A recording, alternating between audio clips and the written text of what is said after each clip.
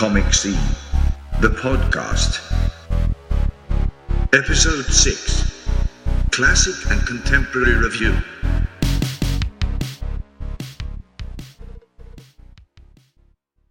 Hello and welcome to this episode of Comic Scene, the podcast.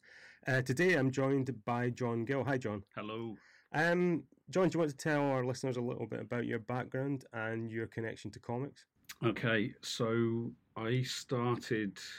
My background. I see myself as a designer, but when I finished school, I went and did a college course, which got me a placement in a publisher in Stourbridge in the West Midlands, and it was Storm Publishing, but the only publication they had at the time was the Shoe People comic, which was a spin-off of the Shoe People cartoon that anybody over 40 might remember as being a 5-minute episodic thing that ran on, I think it was probably when TV-AM first started in the 80s. It had a really catchy theme tune, I remember. Yeah, written by the lead singer of the Moody Blues, because he was, the fella, Jim Driscoll, who wrote the series The Shoe People, was a journalist before that, and primarily, I think, a music journalist, and he knew people in the industry, and so he got Justin Haywood, I think his name is, to write the Shoe People. I was interested in comics. At that time, I had an idea that I would like to be a comics illustrator, and I was deluding myself because I was. I just wasn't consistent enough, and I think I had high. And some of the comics we'll look at. I think one of the threads through all the comics that I brought in is just how consistent the artists were. Mm. In particular, the sort of 2000 AD was probably the comic I invested the most time in, so in the 80s and 90s, and just. Some of the artists, Jim Bakey and Cam Kennedy and Ron Smith and all these people, it was just flawless. And it wasn't until the early 90s that, for me, some of that consistency that was when I started to appreciate what I'd had before. Mm. So for me, I just it was far too much like hard work. And I think, the Shoe People was my first sort of paid job, I suppose, as a comic illustrator. But I also did a bit of work for DC Thompson on the comic libraries, which we can have a chat about in a bit.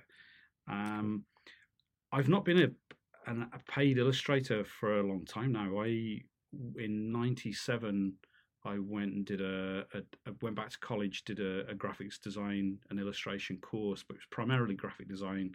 So I've been a jobbing graphic designer up until about 10 years ago, when I got out and got more into service design. Went off on another little tangent there, because while I've been involved in service design, it was really documenting projects. And when I look back, filmmaking was on the cards. I mean, the level of my illustration skills, I was better suited, and always kind of fancied myself as a bit of a Joe Johnson. That was the stuff in the early 80s that I was fascinated with, the storyboard artist. In fact, Joe Johnson is a really high bar as well. He's sort of storyboards are amazing. Yeah. But I just love that whole idea of the sequential art, but the fact that filmmakers, illustrators, a lot of illustrators and Spielberg, people like him, just captured this whole film before they'd even shot it. And so that was, in amongst all this, I loved reading the stuff. I loved sort of drawing, but my style of drawing, or my ability in drawing, was really, I like to do one-off pages.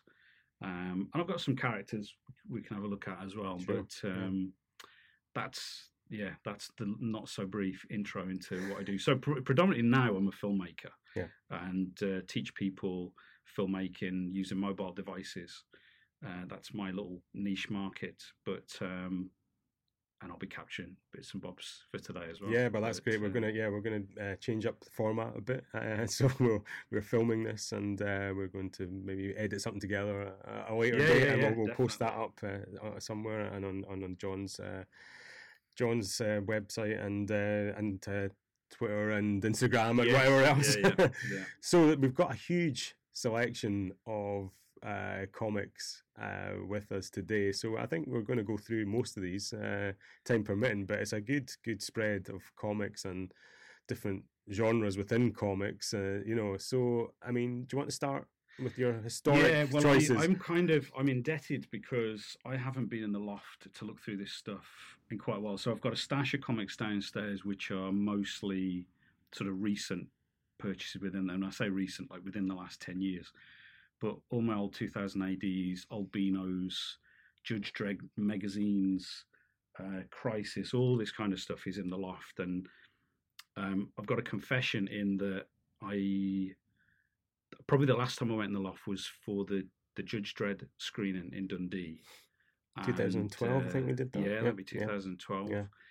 And Colin McNeil was there. Mm-hmm. Cam Kennedy was there. Yeah. Those are the ones. Those are the two standout artists for me. So I went in the loft, got my copy of America by Colin McNeil, and got some Kenny Hu for Cam to sign, and so that was probably the last time I had a good route around. But it was just great looking through some of this old stuff. Mm-hmm. So the first thing I found, so besides the Shoe People, I suppose when I was working for the Shoe People, I still had this idea that I wanted to. I suppose the Beano I identified as being something that I could get into. Yeah. It suited my style. I was never a 2000 AD sort of kind of artist, and I worked with somebody at the time at 2000 AD at the Shoe People named Colin. And I want to say Davison. It's one of these ones where it's either Davison or Davidson, and he's not going to be happy either way. But anyway, and if you look him up, I'm sure some of the listeners may have seen his work already, because he now is a very well established painter, and he does these amazing oil paintings of kids in the 70s, with chopper bikes and their Parker hood, the Parker hoods with the furry lining and stuff on their head, sort of pretending to be Batman or Darth Vader or whatever. But they're cast, every painting, these kids are cast in a shadow, and the shadow is of the person that they're sort of pretending to be. Right, cool. So they're beautiful artworks, and I wished I'd bought one when they first came out, because now you pay the same amount of money for a print. Mm-hmm. But as far as I was concerned, Craig was just about one of the best illustrators I'd ever seen, let alone met and worked with. So, and on a regular basis, he was sending pages off in the post to 2000 AD, never got picked up. And it just baffled me every single time that he was getting knocked back. So I decided early on, if I ever wanted to sort of get some work, I was just going to do the old school, knock on the door, turn up with a folio and get an interview. So I worked on some artwork, and this time at this point I lived in sort of the West Midlands, and I knew of the DC Thompson building from the Leo Baxendale book that I used to get out of the library and read over and over. So I knew about Dundee, and this is long before there was ever a sniff of me ever living in and working in Dundee. So I got on the phone, as you do. You get the yellow pages out, because way before the internet, and phoned up the Beano and asked to speak to the editor of the Beano, and they just put you through. And so I spoke to Ewan Kerr on the phone, mm-hmm. who was the editor at the time, and explained. And at this time, I would have been maybe 19. I probably would have been 19. So spoke to him on the phone, explained, and he said, well, why don't you just put it in the post? I was like, no, I always decided that if I was going to do this, I was going to bring the stuff by hand and let you see it. So he said, well, we can't pay any expense. I'm like, that's absolutely fine. I'm happy to get the train up. So, long story short, I find myself in the Beano office in Dundee, and he was very nice. He looked over my stuff. He was very complimentary, and he said, "We don't have anything just now." And of course, now realizing that's not the way that it works anyway. But they were very good. I probably spent half an hour with him, and he said, "But I'll take you up to comic libraries." And I had no idea what comic libraries was, and I thought, all this time I'm thinking to myself, I'm not a librarian. What are you thinking?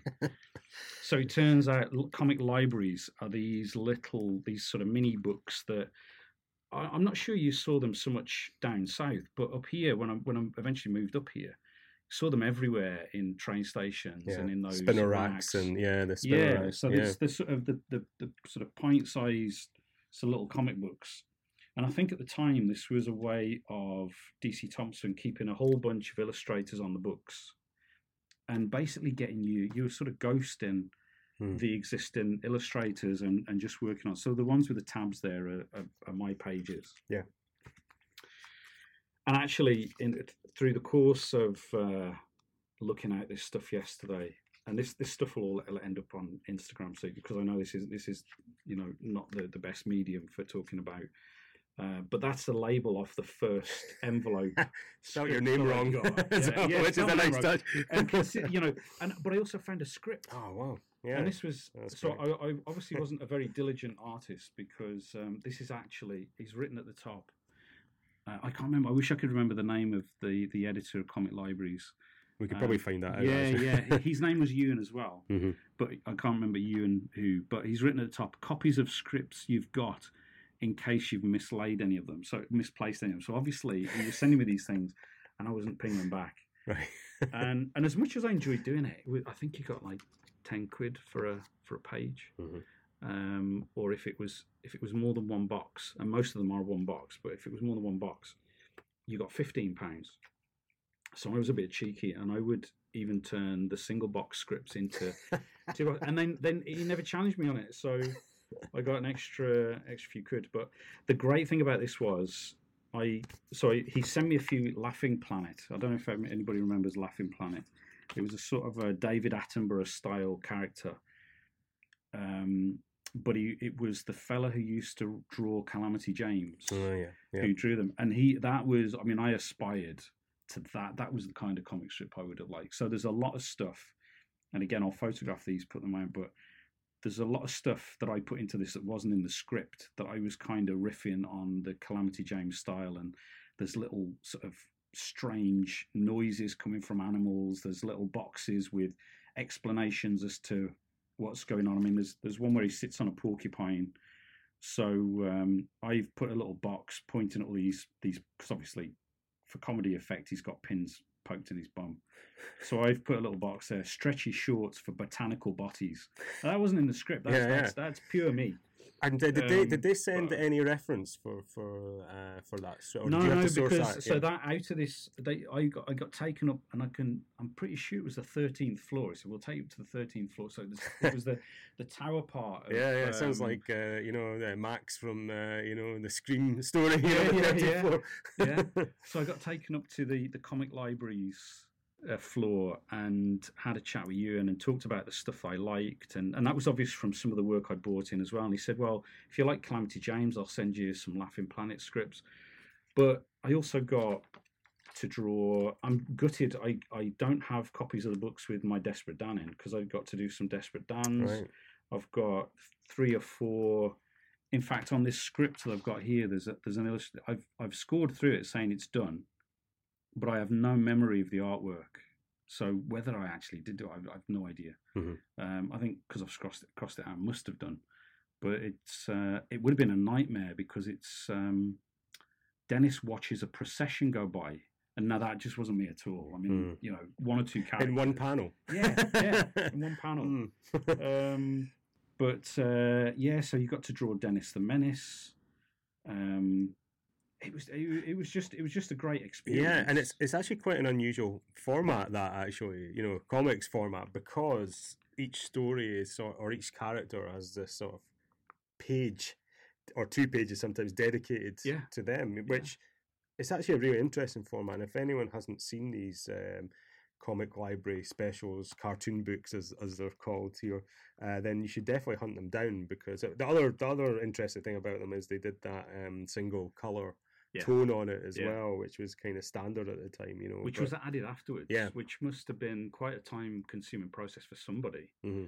But to sort of cut, because I mean, I come from the days where, you know, artwork like that was produced on film, and then you had to sort of cut an extra layer of film for the colours. So yeah, for somebody to have to add all of that later, and the bubbles, and so I see you split this one up into, you know, so this is almost more traditional page, almost. You know, so that one, that one was that was scripted, but there's, I think the other one in that book.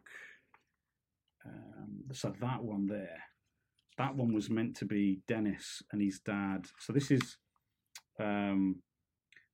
Dennis is saying, "Oh, I've been helping Walter with his embroidery, Dad." And then we see a picture of Walter who's been stitched into a huge blanket, which is on a washing line.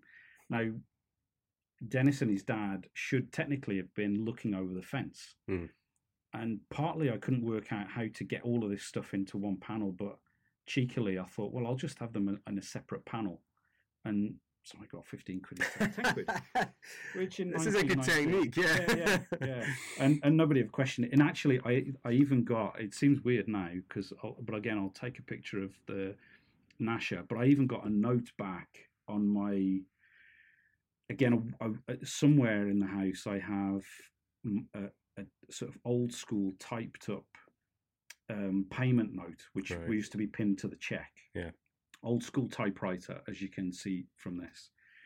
I couldn't find it, but there was a note on one of them that said, we loved your Nasher, because he was, for the time, I suppose he was a little bit punkified. Now he kind of looks like that anyway. Yeah. But I just sort of made him look a bit more dangerous than he typically looked in those days. So I was dead chuffed for that. Yeah, no, that's great. I mean, it's a great little, and I mean, you know, I'd long been a Dennis the Menace fan club member. This is actually my pack from the 90s, which has got the horrible. Oh, it didn't have badge. The bristly one had long since disappeared. In the 70s, and they've recently recreated that for the 80th anniversary set. So they've recreated it again, but it's back to the bristly edge. I mean, I was a member of that for years, and that's what gave it away for me as a kid, is that that the Beano was produced in Dundee, because the address on the back of the comic was Fleet Street in London, but the address for the fan club was Dundee.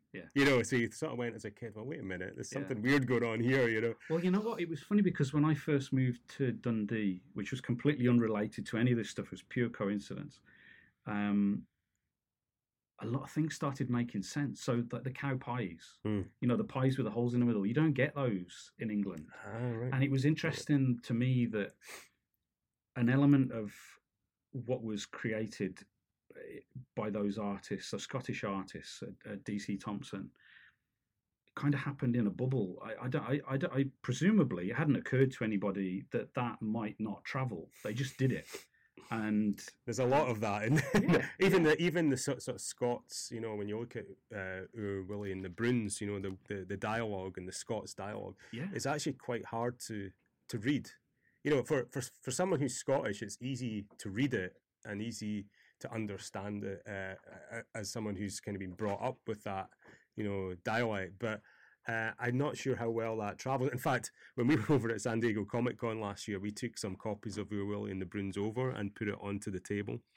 And some of the American visitors to our table had a go at reading out, you know, the dialogue with some interesting results. Yeah, I bet. So the only other thing I was going to mention here, because this is I found one of these, which this again, I think this is a 93 Nasher Crasher. I don't know what they were called before that. I remember getting one of these in one of the Beanos in the 80s, and it was interesting that they sort of bought it out again early 90s. Yeah. But this is my oldest copy, and I had loads before this. In fact, when I got this, my auntie bought me this because she worked in a paper shop at the time, And I can remember clear as anything saying, "I've got you this because I think it'll be worth money someday," and it may well be, but not in the condition I've kept it. And also, annoyingly, there was a competition. And I cut the coupon, I've even cut it up, which is madness now. I mean, there are people sort of crying, but this is the 2000th issue of the Beano from November 1980. So I would have been 9. Yeah, I was getting it at that point, actually. Yeah, I think I'd probably stop for a bit, but I suppose I'm not the most consistent collector of comics. I tend to dip in, and but where comics fit in with my interests overall is just is throwaway stuff. So posters, badges, of T-shirts, all this kind of stuff that most people throw away. I tend to hoard, and consequently, so I've got.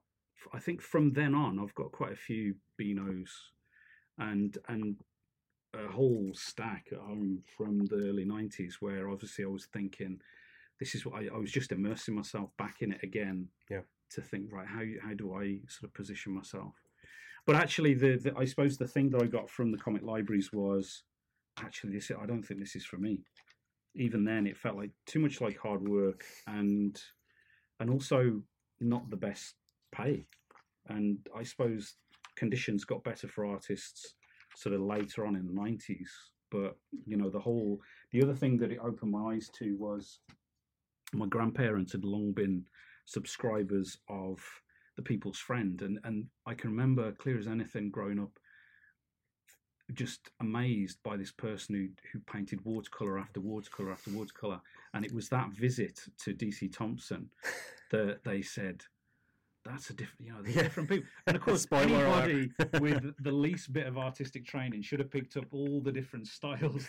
And the amount of time that artist has been doing it, which I think is a decade. Yeah, I think it's just celebrated its 150th anniversary this year. Yeah. So So I don't know whether I can't imagine they still put that. I can't remember the name. It's Campbell. I think it's G something. We could find out. And but they do still do that on the cover.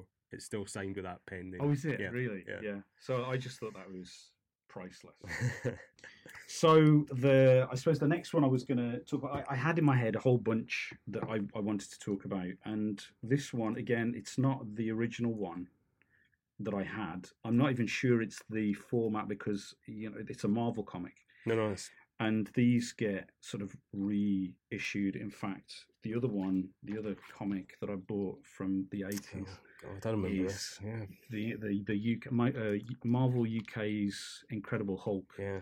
And I think it was for a while. I remember picking up Marvel Hulk comics for holidays. Usually, it was a holiday that I was allowed to go and buy a comic. And there was always like snipey comments about the TV series, which I loved. But you'd see, particularly in the letters column, I can remember one where it was the Hulk who was replying to the letters, which was bizarre. But it was somebody would say, "Why doesn't the Hulk on the TV talk?" And the Hulk would reply with, "Of course, everyone knows Hulk TV, not real Hulk." And I used to think the Hulk TV program's brilliant. I love it. And so this was presumably them thinking, you know what? We just need to go with it, and they really wholeheartedly. So it was basically Marvel UK reprinting existing American stories from the traditional sort of format, but adding in sort of posters of Lou Ferrigno and Bill Bixby and little tie-ins like that and new bits. And I was absolutely obsessed with the cover artist, who also used to do posters, whose name was Jerry Paris. Oh yeah, big fan of his. And I loved his work. And it was probably about 10, 15 years ago. I managed to, there was nothing on him on the internet at all. And then managed to find a Blogspot blog that he ran. And he's a jobbing illustrator.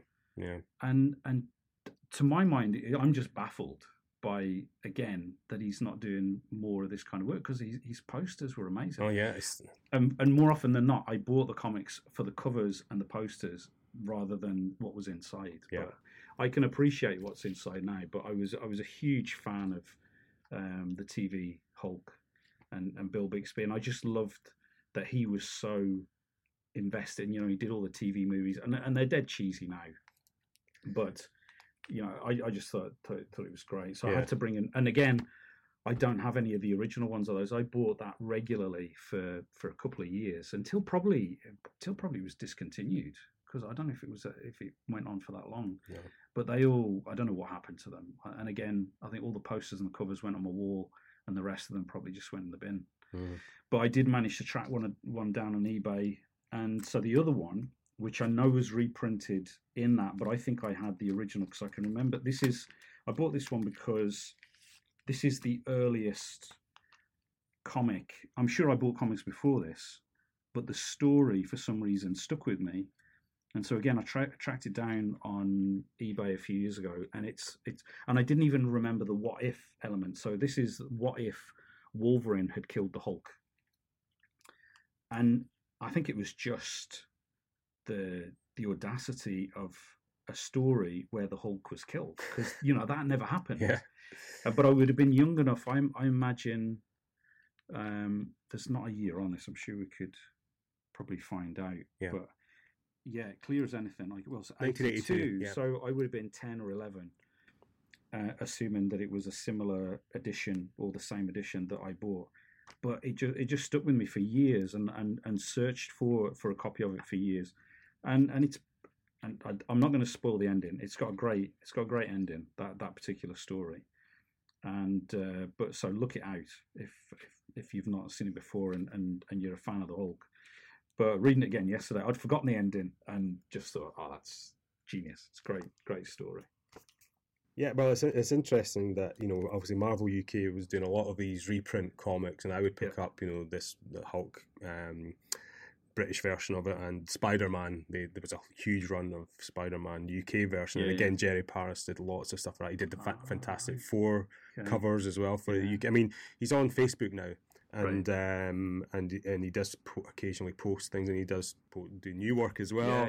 And but again, he was one of those names that he thought, why didn't he make it over to American comics properly? You know, because he was sitting doing the you know the UK sort of versions of it, but it was just as good, if not better. Than... And apparently, when I mean from his blog, he must have only been about 16 or 17 when he started doing this, and apparently, and it was the same story, that he had just parked himself outside the office of Marvel UK in London until somebody agreed to meet with him, and they just started giving him work. But no, it was brilliant. And I wish I had more. I should maybe look out more of these, because ironically, the copy that I managed to get, which is number 3, doesn't have a Jerry Paris poster in the centre. But I need to find out a few more of those. Yeah. I don't think it was a long run, that one. I don't have a lasting memory of that. No, the Spider-Man one ran for years in the UK, but the Hulk one, I don't think so. Not in that format anyway. Obviously, it came up. There was a version of that before the Hulk comic came out, before that Deskin edited, and it's quite well known. But that run is slightly less known. No, it was great. So I bought in a copy of the Tiger, because the Tiger was one of the comics that I suppose the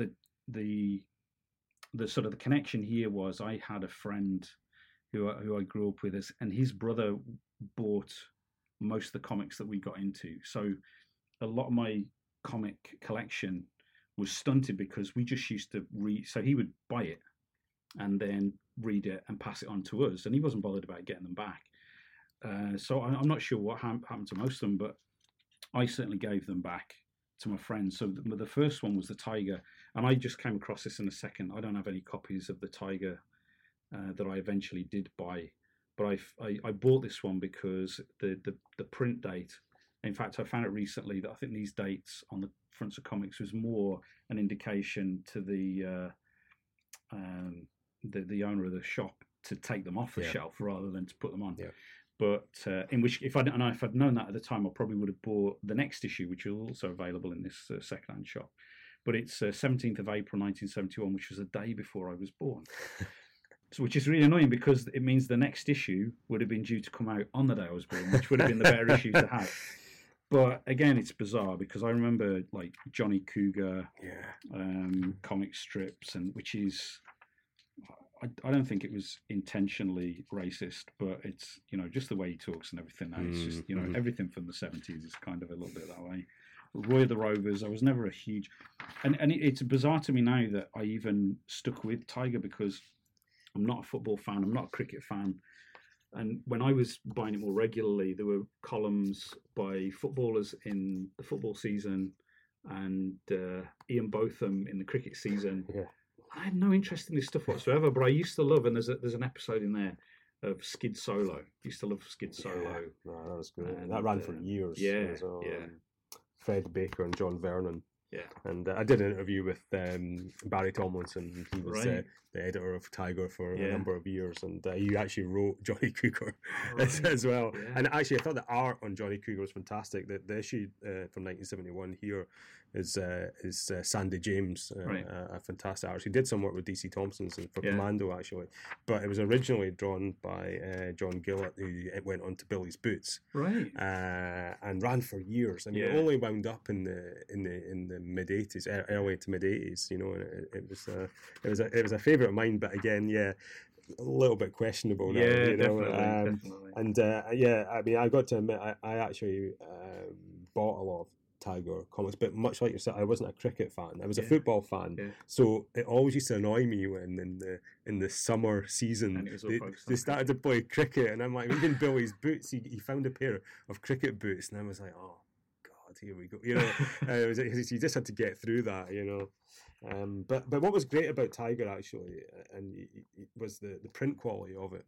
Yeah. Because you know it held the painted work, so we've got a painted cover here, and we'll put a picture up of this. That and it really, you know, it looked a bit better quality than some of the letterpress comics. Yeah. And actually, in the center pages, the Football Family Robinson is illustrated by Joe Colquhoun, who went on to draw Charlie's War, and it's fantastic artwork. Yeah. I mean, it's just, I mean, the detail. And again, it's just so consistent. You know. And I used to get a bee in my bonnet when I was at college because I think when I was first at college, sort of late 80s, 87, 88, life drawing was a staple. You did that 2 or 3 times a week. When I went back to college in the sort of late 90s, we were really fortunate in Dundee. We had a great life drawing tutor, and I used to go to evening classes as well just to get some extra, but it was less important, and it seemed to be more and more phased out. And to my mind, sort of mid 90s, that started to show in the quality of some of the artwork. And of course, there was some like standout, amazing people, but there was some wobbly stuff as well. And what I loved about it never occurred to me before I started drawing comics how hard it is for your characters to be so consistently recognizable through a comic, so as not to make it hard work for the reader. Yeah. And that was where I kind of checked out. That's incredibly difficult. Yeah, that I think that is the biggest challenge. And I think nowadays, you know, certainly my students, they're more used to doing model sheets and trying to keep the character on point. But you're right. I mean, you know, even when I was a student, the life drawing classes were starting to sort of be phased out. Now, we're very lucky in Dundee. We've held on to them, you know, because it is vital, and actually is part of the comic course here. On Fridays, which is the day we're recording this, we still have life drawing as an option if the students want to attend that or not. And I'm a big believer in it. Even if you're not the best at it, even if you're not that interested in it, you know, even if you're going to be a graphic designer, which is maybe more based on, you know, the technology these days, then I still think fundamentally you should be able to draw or communicate an idea in a quick sketch. And life drawing is vital in comics, obviously, because of the proportions, especially superhero comics, and you can see how that can go off, you know, quite easily if you don't know your anatomy, you know. So I totally understand that. You know, you could see that in the 90s. It starts, and then there's the Simon Bisley influence, I suppose you could call, in 2000 AD, where everything became fully painted and quite muddy, you know, because no one seemed to be quite as good as Bisley, you know, at that stuff, and it became a huge trend. Plus, the print quality wasn't up to it as well. Certainly, when I was getting 2000 AD, and you know, in that era, the paper soaked up the color. Yeah. You know. So well, I mean that edition of Tiger, that's stunning. That's like 40, nearly 48 years old, and it's. I mean, obviously somebody's looked after it. Yeah. But the color is amazing. Yeah. And that's the paper. I mean, I do miss when I was going through my 2000 ADs yesterday. I do miss those sort of that news. Well, it's not even newsprint. It's like it's borderline toilet paper, but it's amazing.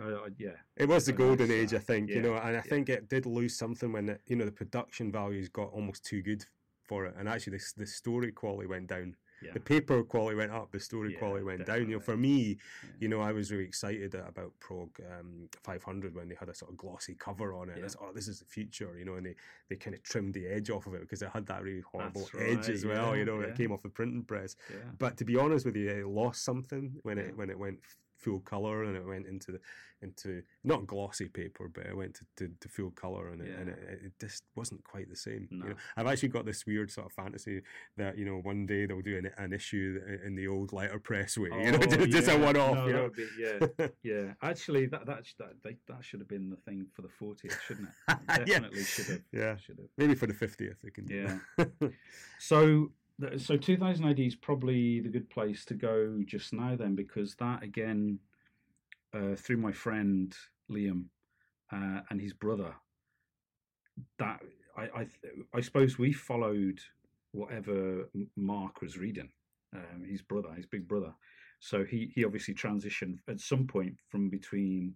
In fact, the other one I don't have any copies, and I probably should mention it, but the other comic that was being, and it wasn't really a comic, the other magazine that was being pushed onto us both by our parents at the time was Look and Learn.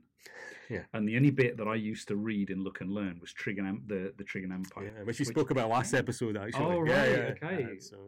So that was, I mean, again, stunning artwork. It baffled the life out of me. I don't think I had much of a clue what was going on, but it was just a great strip. So it was good to see that, but Look and Learn, I just wasn't into it at all. So in amongst that, we had the Tiger, and then 2000 AD came along, and it must have been around the sort of 300, mid 300s mark, something like that.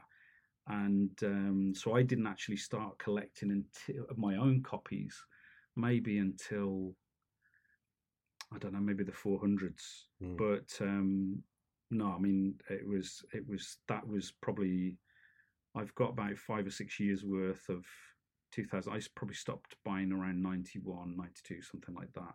And I was just, I probably got to a point where there was half a dozen issues that I hadn't even got around to reading, and I knew it was just time to stop. But the sort of the classics, and so I just grabbed a handful of ones that sort of brought back particular memories. So again, Prog 500, as you mentioned, which is just classic. I mean, that was what you just take for granted now that you used to get week after week. You'd get Slain, and you know, this is Glenn Fabry's artwork, which it was just baffled me that by this time I had some awareness of what artists got paid, and I just couldn't imagine how he was making a living if he had to, you know, the amount of work he must be putting into his artwork. Yeah. And it was just absolutely stunning. But the detail and the fact that he could, I think one of the things I struggled with, I could maybe manage a good sort of human figure and face and put the detail in. But as soon as I added something that was, you know, fantastical, like he's riding a winged horned beast here, it just all fell apart because the two, the styles just didn't match at all. Whereas it was just amazing. Yeah, the level of detail in that is unbelievable. You know, for that time as well, and being printed on, you know, on newsprint, and I mean, it would have been like, I don't know, 1.5 or twice the size of what we're seeing it here. Yeah, and, that was a real turning point for me for Slain, I think, that art wise, you know, and another favourite here, Bad Company. Bad Company was just such a great, and I can remember sort of the first episode of Bad Company dropping, and it was a new story, so you think, you know, you get used to your favourites, and something new comes along, and you're like, oh, what's this going to be about? And I was never a big fan of war comics, and it felt like they just shoehorn in a war comic, and of course, like before I'd finished the episode, Yeah. you're just a huge fan, Yeah. because Brett Ewan's artwork again was just amazing, and again just so consistent, but really quite different. And I think the thing that stood out to me by the time I'd sort of got into 2000 AD was how different each of the artists were. There was none of the sort of I'd got a book out of the library when I was at school, maybe at college, I can't remember exactly when it came out, but it was Drawing Comics the Marvel Way. And I started getting into it, and then felt like, why do I want to be drawing comics that look like, the previous issue? I kind of liked that 2000 AD had all these completely different artists. So you've got Glenn Fabry on one page, turn over, you've got Brett Ewan's completely different style, but every bit as good. And yeah, there wasn't a house style, like you No, say. no, not Marvel at had all. that. Well, was encouraging that house style, and then you've got this is one of my favourite strips. It's This genius. Targ's Head Revisited. Yeah. Very controversial as well Yeah. at the time, but yeah, Yeah. I mean, I loved that strip. And I think at this point I was becoming more aware of the UK America divide, and that people were going off and earning more money, and it's got this hilarious sort of setup where there's like a UK artist against the firing in front of a firing squad for having sort of defected to. It's a who's who of comic It is, creators. Yeah, But it's just hilarious that the Alan Moore one, he's stood up against a firing post, but he's still cross-legged, so he's levitating. It's brilliant. that is brilliant. I mean, I have to. There's so much in that strip, and it's very it's very cheeky as well. Yeah. I'm not quite sure. I mean, they cut 2 pages out of it, but did they? yeah. All right. But basically, even the stuff that was published, I don't know how they got away with it. Yeah. No, it's so good. So yeah, classic episode. Yeah. I suppose, talking of collections, 2000 AD monthly and the best of 2000, best of 2000 AD monthly was my access to all the stuff that I'd missed out on. Yeah, I had the same. I was the same. I started at 390, Right. 390. So I was using this as the back catalogue, Yeah. and it was great. It was. And it's funny because over the years I've completely forgotten which episodes I actually. So I've got the original editions of all of Bisley's stuff coming out, and that was a revelation, because you knew the moment that first episode dropped, you knew that this was something special. But even like these early episodes of Rogue Trooper, and reading these for the first time, and it was, and kind of half remember it, because I did actually have, I remember clear as anything, the first copy of 2000 AD, because there was a green space at the front of our house, and everybody in the street had it, because we were all like throwing the spinners around. But I think pretty much we universally kind of, the comic went in the house, and we were just playing with the spinners. So I had a copy of it, and who knows what happened to it. So in the back of I do remember some of these characters from probably just reading them in the shop whenever I went over. But being able to go back and read sort of back issues of Strontium Dog and DR and Quinch, and it was just brilliant. And obviously a complete steal at 65p, because within 10 years they cottoned on and was sort of reissuing them, but now as graphic novels, and they were 10 quid. Yeah. So these are sort of amazing editions to have, because very often they were collected, so you'd got the whole of a story in just one book for 65p, and often from the original film, original art. Right. So the quality of the print doesn't suffer like some reprints. They've sorted it out now. Rebellion's reprints are really good quality, but but in between that some of the reproduction wasn't great. But when you look at these, they're just as good, if not better, than the original print run. And to think that some of the editions that were coming out in America were like even almost half the size of this again. Yeah. That you just lost out. I mean, old Alan Moore Future Shocks, which I love this one, Sunburn. which anybody who's read it will sort of instantly remember. But it's great stuff. But that was a great way in for me to the older stuff. No, same with me actually. It's exactly the same, you know. And it's kind of shame that format ran out of steam, you know, in a way, because it did make it very accessible. Yeah. So I think this is probably 432 is maybe my first sort of official sort of purchase for myself. I've got a few older copies that I picked up along the way, and I actually had some.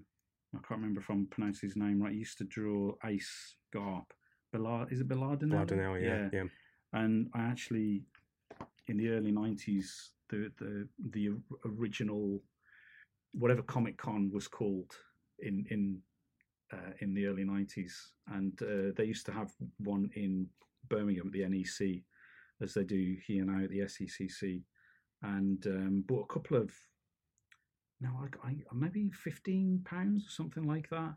And of course, eBay comes along, and you get all excited with stuff you've got in the loft that you've not looked at for years. And I went and sold them for like about 50 quid. Wish I still had them, because once I got the artwork, I then went and found the original copies that it had been printed in, and the idea was to have them framed side by side, and ended up selling them and supplying those issues of 2000 AD with the artwork as well. But it wasn't Ace Garp, it was another story, but it was great artwork, and just seeing, you know, what it was that they supplied to the, you know, when you hear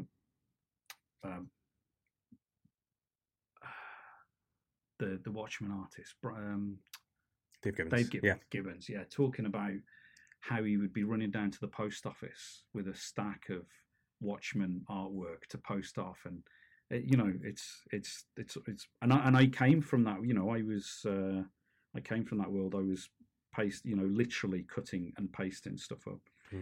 But great 2000 AD stuff. I suppose the other issue that I'd like to just mention for any collectors out there, go and find your issue 666. The mark of the devil, which was, well, actually, I think 2000 AD characterised it as the number of the best, which I think is a good way. Is that just a typo, though? Maybe. I don't know, but it's got a bizarre. I think that must be Brett Ewins as well. It looks like it. Yeah, sort of a Andy Warhol style, different coloured versions of. But if you go to Tharg's Nerve Centre, you'll find in the top left a piece of artwork that they've given the title Musical Interlude, and it's drawn by John Gill, spelt correctly. Wow. Jon. Credited this time. From Sedgley in the West Midlands. Right. And I even in the loft, when I was in the loft, and I found the original. Wow. We'll definitely take a snap of this and post this up, because that's so it's marginally bigger than the printed. It's held up quite well. It looks like you drew it yesterday. Are you sure? So you sure this is from the time? So what is? I mean, this was. I would use the Rotring ink pens. Yeah. And so it's been in the dark for a long time. But these were characters I used to draw in lots of different. And for some, I just decided to send one to 2000 AD and didn't think they would print it, because typically fan artwork was fan artwork. It was 2000 AD characters or variations. I mean, the other one that was printed in this issue was brilliant, Della Tharg. It's sort of a riff on Della Soul, but Tharg done in that style. So it's great stuff. So you've basically got a genuine piece of original artwork. Yeah.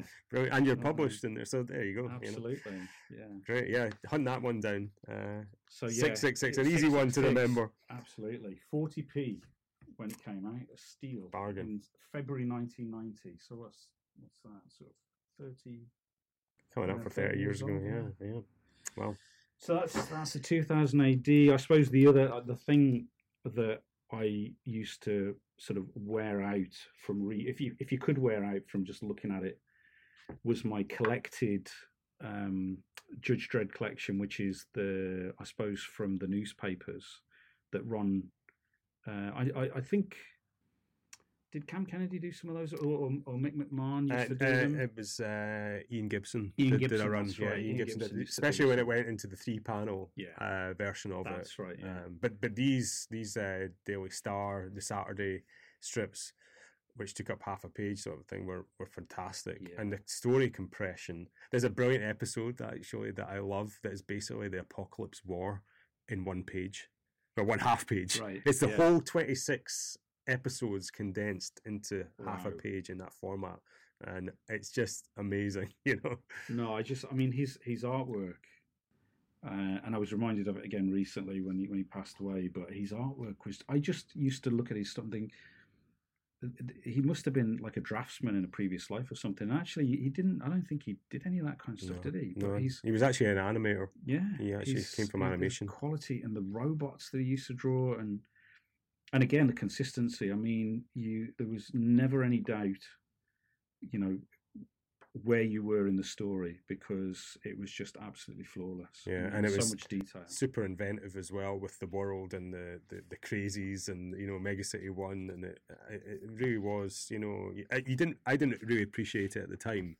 I just took it for granted. Yes, absolutely. And it was just so good. When you look back now and you go, really, he was doing that every week, or every day. It was unbelievable. Yeah.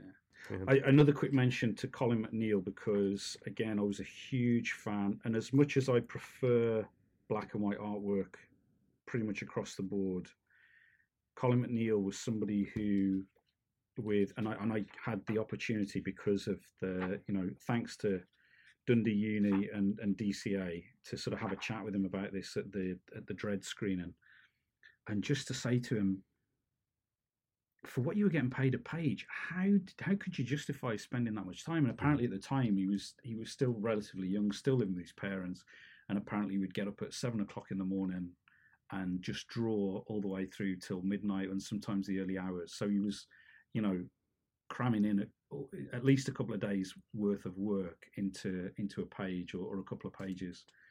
And this painted artwork for America was just amazing. So of all the colour, I mean, this still is probably my favourite sort of colour comic. And a great, and of course a great story. Yeah. And again, it was one of those ones that even at the time, I mean, this is the collected version in Judge Dredd magazine. I had it was in Judge Dredd magazine. Wasn't it? Then they collected it from that. Collected afterwards. And when they did this mega collection recently, I just had to buy it, because just to have a hardback version of it, I think I still prefer the sort of the paper quality of the original, but just seeing, having it sort of as accessible as that. But also to say that Colin McNeil's artwork just gets better, to my mind, just gets better and better, and he seems to have stripped back his style, and I just think it's better than ever. His black and white stuff now is just amazing. I mean, lucky enough to have him come in occasionally to do a class for us here, and I actually bought a page off him quite recently because he wrote my name on one of the blocks.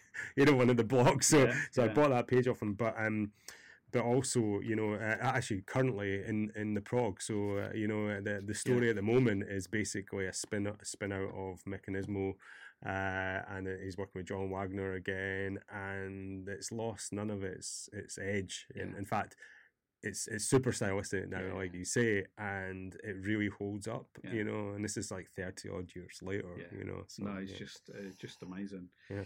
I suppose the other couple of things that came out of 2000 AD were, I used to, whenever I could, going to Birmingham, which was a sort of an hour on the bus from where I lived, and visit Nostalgia and Comics, which I now see.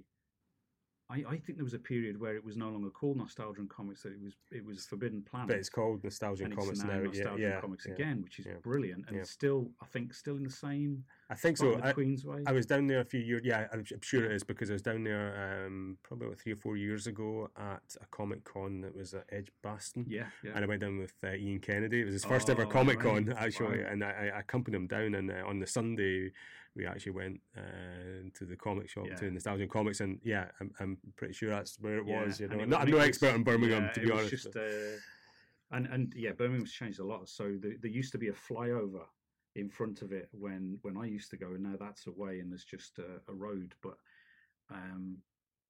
so it felt at the time more hidden away because of that flyover. It was very sort of mega city one at the time. And so they used to have signings, and I can't for the life of me think how, this is before the internet again. I don't know how I even found out that these things were happening. So maybe there was stuff in the comics but so I went to a couple and classic ones at that, because the first one was for Crisis. Mm-hmm. So I've got some copies here. The Crisis one. So you've got them all there: Jim Bakey, John Smith, Pat Mills, Carlos Ezquerra, and what a lineup! Yeah. And to be honest, I probably had a quick chat with John Smith and Jim Bakey, and I love Jim Bakey's artwork, but was fortunate enough to be able to chat to Pat Mills and to Carlos Ezquerra for 15, 20 minutes, who are really sort of generous with their time and sort of looking at some of the artwork that I'd taken in for them to look at, and talking to one of the books that I had at the library, which I used to refer to loads, was a shot by shot film book, and it took screen grabs of films to sort of break down and essentially turn them into a comic. But that was the way I saw it. But I suppose it was more for film students and looking at how great directors blocked, and the pages that I enjoyed the most were the spaghetti westerns, because Sergio Leone, how he was very much. I mean, I'm sure like a lot of comic artists were influenced by him, because how he got really tight in the eyes and detail, sort of cutaways to hands sort of resting on hips and guns, and it was just and then to be sort of explaining this to Pat Mills, who's like, you need to speak to Carlos. He's a huge Sergio Leone fan, and we were talking about spaghetti westerns with Carlos Ezquerra. It just doesn't get any better. And for him to sign all these, that signature was so familiar to me from Judge Dredd and Strontium Dog, and then to have it on, the first three issues or a couple of issues of Crisis that came out that week. But at the same, I can't remember if it was that signing or if it was for Revolver, which was also a great signing that I went along to. And I'm not sure why he was there, but he was there. Will Simpson, not part of the lineup. He was just round the corner, and sadly being ignored by a lot of people. And I was familiar with his artwork. I really quite liked his art, although it was still a bit of a challenge at the time.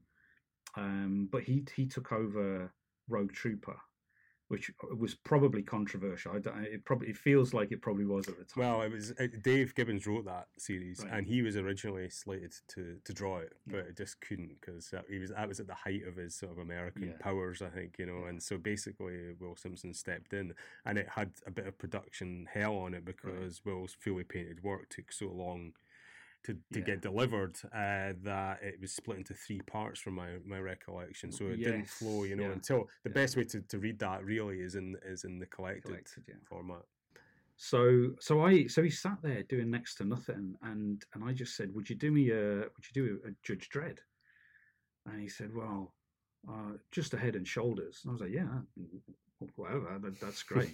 Because I used to love he's done some great Rogue Trooper covers. I mean, these covers were really good, and but the paint, the artwork was really good. So I have an original pencil of Will Simpson. He did a Judge, and I always meant to because I use tracing paper a lot, and I always meant to sort of ink a copy over the top on tracing paper and maybe colour it but never even got around to putting it in a frame. So I really should do that now. Yeah, that's great. Yeah, but it's great to have. And he went on to great fame, obviously, for Game of Thrones fans. Which is brilliant. Because I looked him up a couple of years ago and I came across this again just to see what he was doing, and like, all right, he's not done too bad.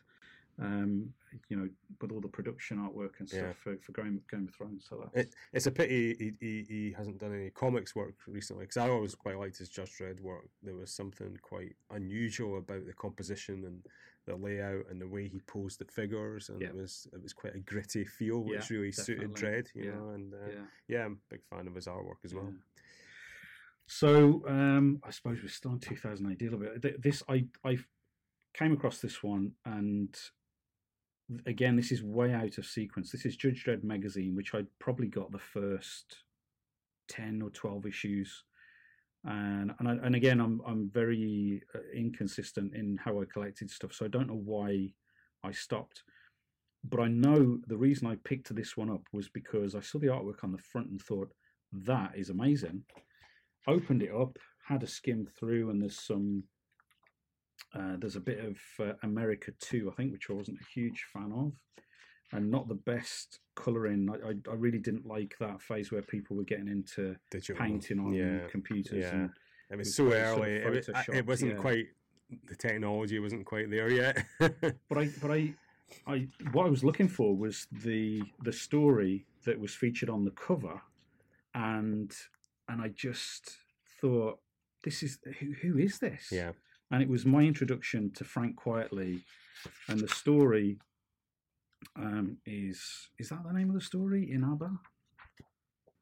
Yeah, Robbie Morrison wrote that. And again, I didn't consistently collect it. I just thought, this artwork is amazing. It reminded me, and the name's gone, reminded me of the fellow who used to draw for Frank Miller. Oh, Jeff Darrow. Jeff Darrow, yeah. Reminded me of Jeff Darrow's work. It does, actually. Actually, this page here, and again, we'll maybe take a snap of this. I saw they had the original of this page at Vinny's show. That was the Kelvin Grove. Okay. And actually, I took a photo of that, the original page of that. I've got it on my iPhone somewhere, because that page has just astounded me, the level of detail of it, and the colour work, which obviously wasn't digital, it was painted, you know, and there was just something about his work and that really stood out, and it does have that Dudley D. Watkins influence, which comes back to Dundee again, you know. But the colours on this strip, colours and the angles that he chooses the most awkward angle to draw a person from. Well, for me, but he pulls it off, and it's just amazing. I can only wonder what his reference is for some of the artwork, but and of course been a huge Frank Quitely fan ever since. Yeah. Really annoyed that I didn't get to fit in a visit to Kelvin Grove, but no, great stuff. So I think I'm kind of done with 2000 AD. Maybe might come back, but I suppose the other one from the time, and again, it's one of these ones where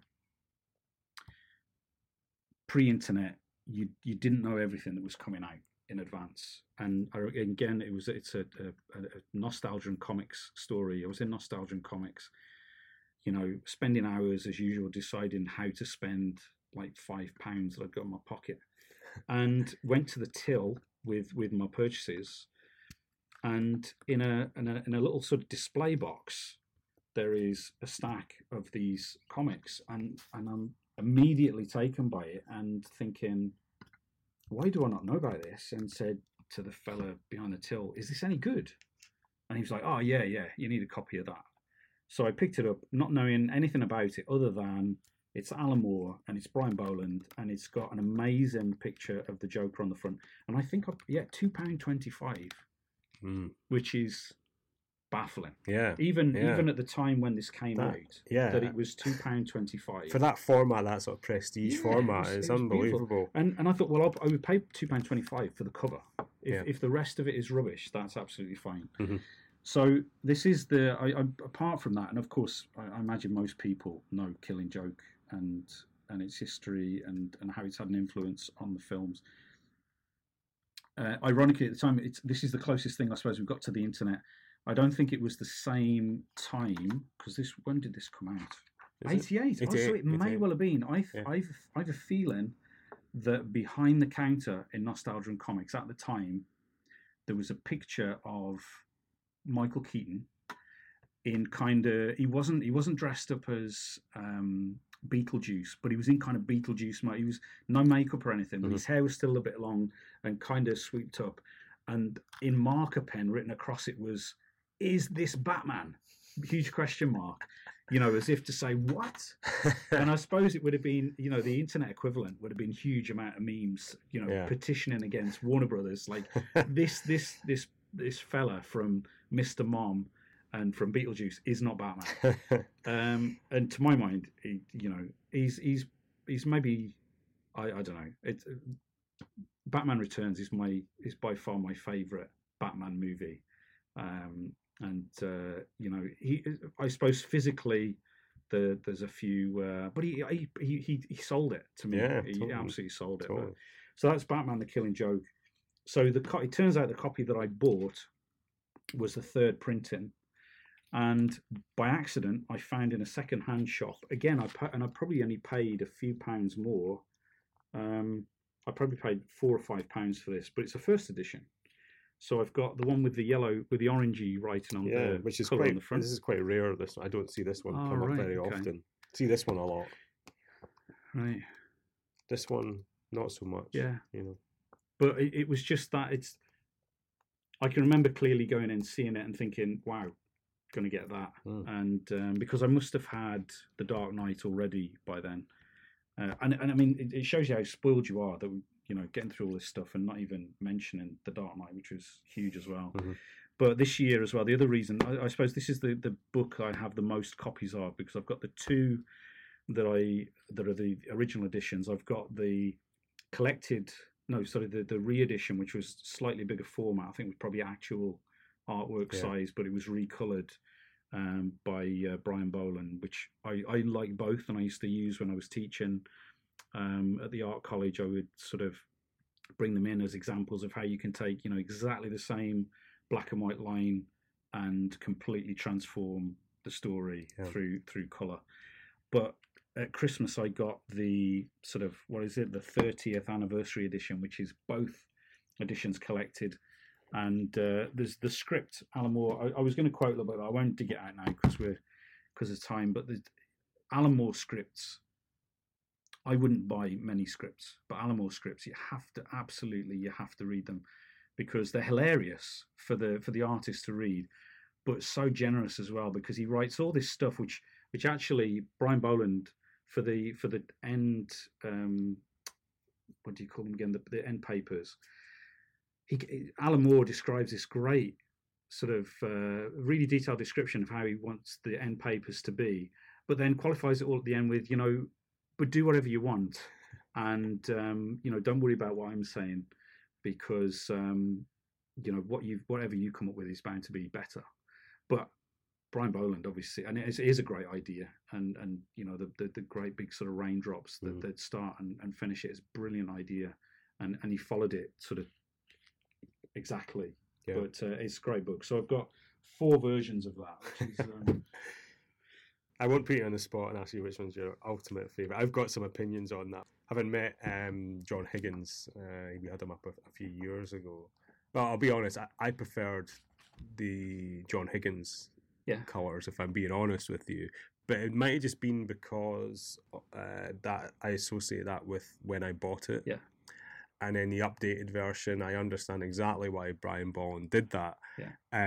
But to me, it's actually too digital in a way, and it's obviously that's his workflow now, Yeah. But personally, I prefer the 80s version of the colouring. So I like I get the whole thing about the bat symbol on the chest and how that should be. I think that's something that I appreciate, that being brought back to what it should have been. I think I just like them both equally. It's a bit like the Blade Runner thing, that I can't, the whole thing about the voiceover. Yeah. That was how I first saw it. Yeah. I can't not know that, Yeah. and I can watch the subsequent editions and appreciate them for what they are. But even when I watch those versions, I can still hear Harrison Ford's voiceover in my head, and I love them both equally, and it's great now to have them collected and to be able to. But also his coloured, his black and white thing, which seemed the wrong direction. Again, I've got them in here somewhere. I love the black and white Batman editions that came out. Yeah. So that brings us neatly to my last two, I suppose, things I wanted to talk about. Again, I'm not a consistent collector. 2000 AD was probably my most consistent. But for some reason in the early 90s, it was probably through the internet, I heard about a run in Batman. And I got hooked on this for quite a while. And it's the Doug Jones version of Batman, which I really, really liked. I loved how he drew the cape. There are similarities to how I was drawing at the time, which I appreciate. I mean, I'm nothing like. Is it? No, I've just said Kelly Jones. Sorry, not Doug Jones. Doug Mensch was the writer. Yeah. Kelly Jones, Doug Jones. He's the actor, isn't he? He's the fellow from Pan's Labyrinth and all that. So Kelly Jones was the illustrator, and I loved it. And I stuck with it for quite a while. Yeah. And I think it must have then dovetailed into Nightfall, which I wasn't a big fan of at all. And I know it's been a huge influence on a lot of the sort of movies and whatnot since, but I just didn't get it. But I loved, even that. Mm-hmm. So just a random panel there. I used to love what he did with the cape. Yeah. And also he did a bit of a throwback to the old Batmobiles as well. And there was something kind of new, even though it's full colour, and it's quite garish colour at that, but there was something quite noir about how he used to draw, and the extended sort of the ears on Batman's cowl were kind of almost a throwback to that old sort of, is it the 30s Batman TV? Yeah, that's right. Well, I think what makes it, gives it that noir feel is the very stark black and white contrast, and the composition, and that cover you've just picked this up, which is issue 524. Is fantastic, and it's very stylized, and the cape almost becomes a character in its own right. Absolutely, yeah, and it could only it could only work like this in a comic because it's completely impractical. Mm-hmm. And in fact, he even gets away with not drawing any feet. I mean, Batman seems to be levitating on that cover, but a bit like Alan Moore. yeah, exactly.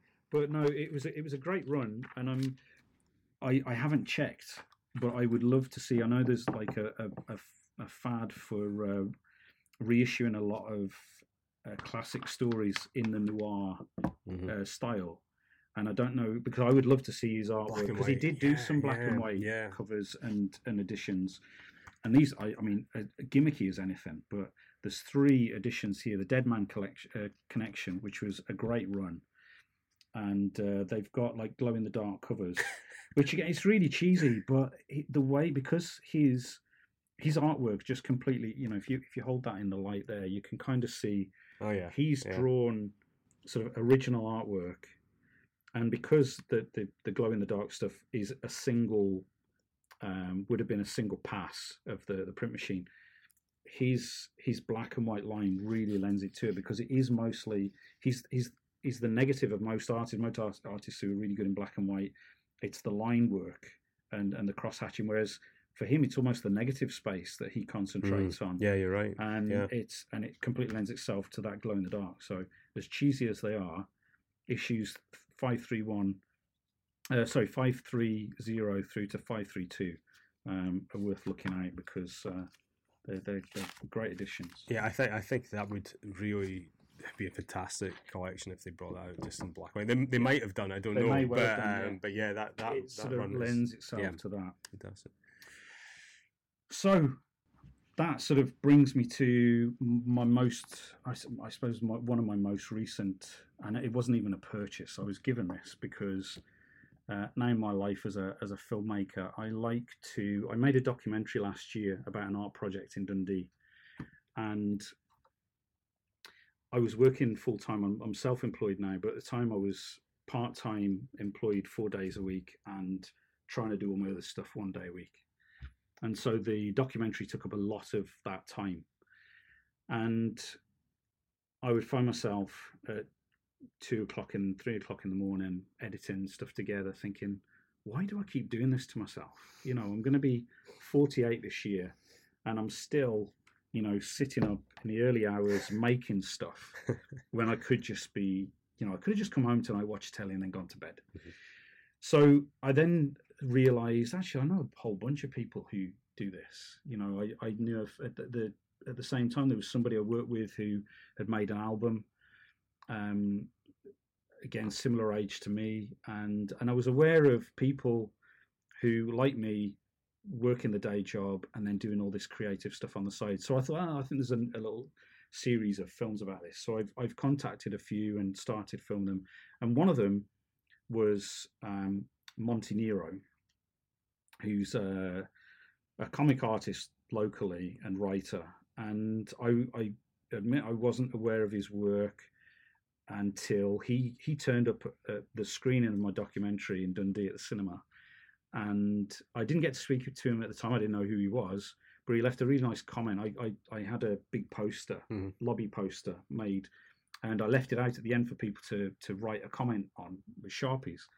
And he left a really nice comment, and I looked him up on Twitter. And he left a nice comment on Twitter as well. So and it was then I realised, so we've got someone living in Dundee who's done work for Marvel. He's done work for DC, for 2000 AD, and apparently does his own comics.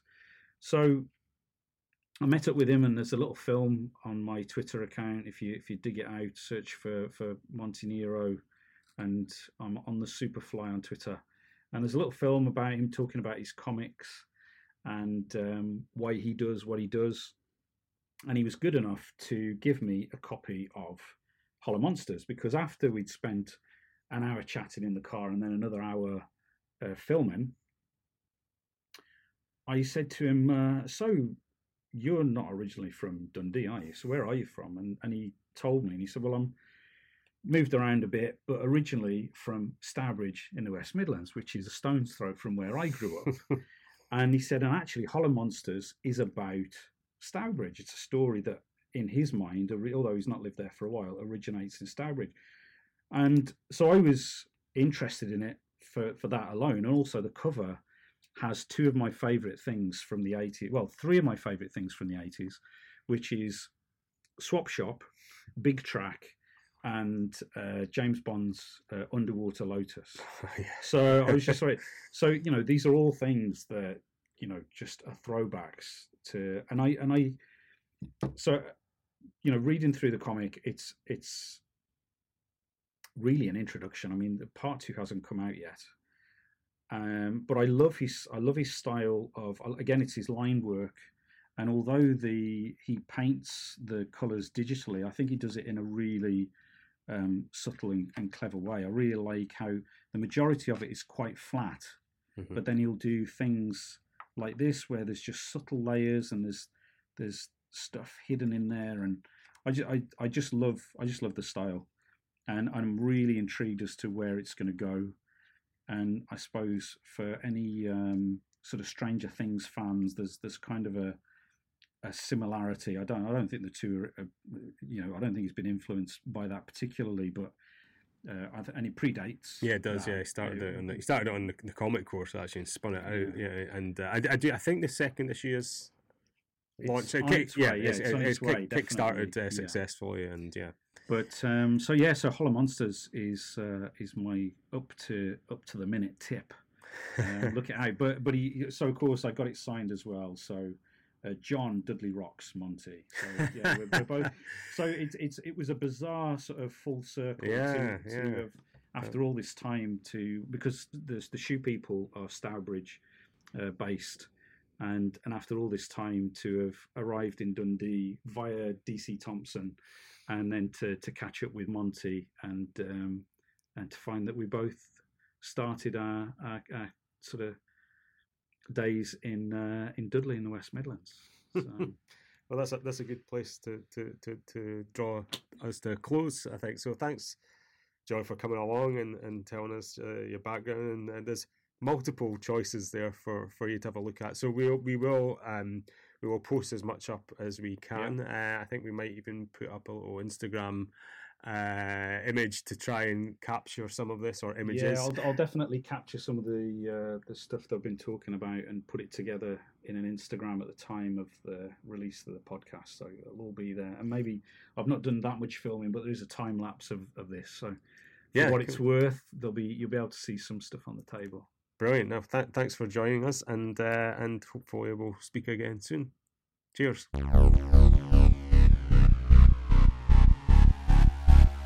Join us next time on Comic Scene, the podcast.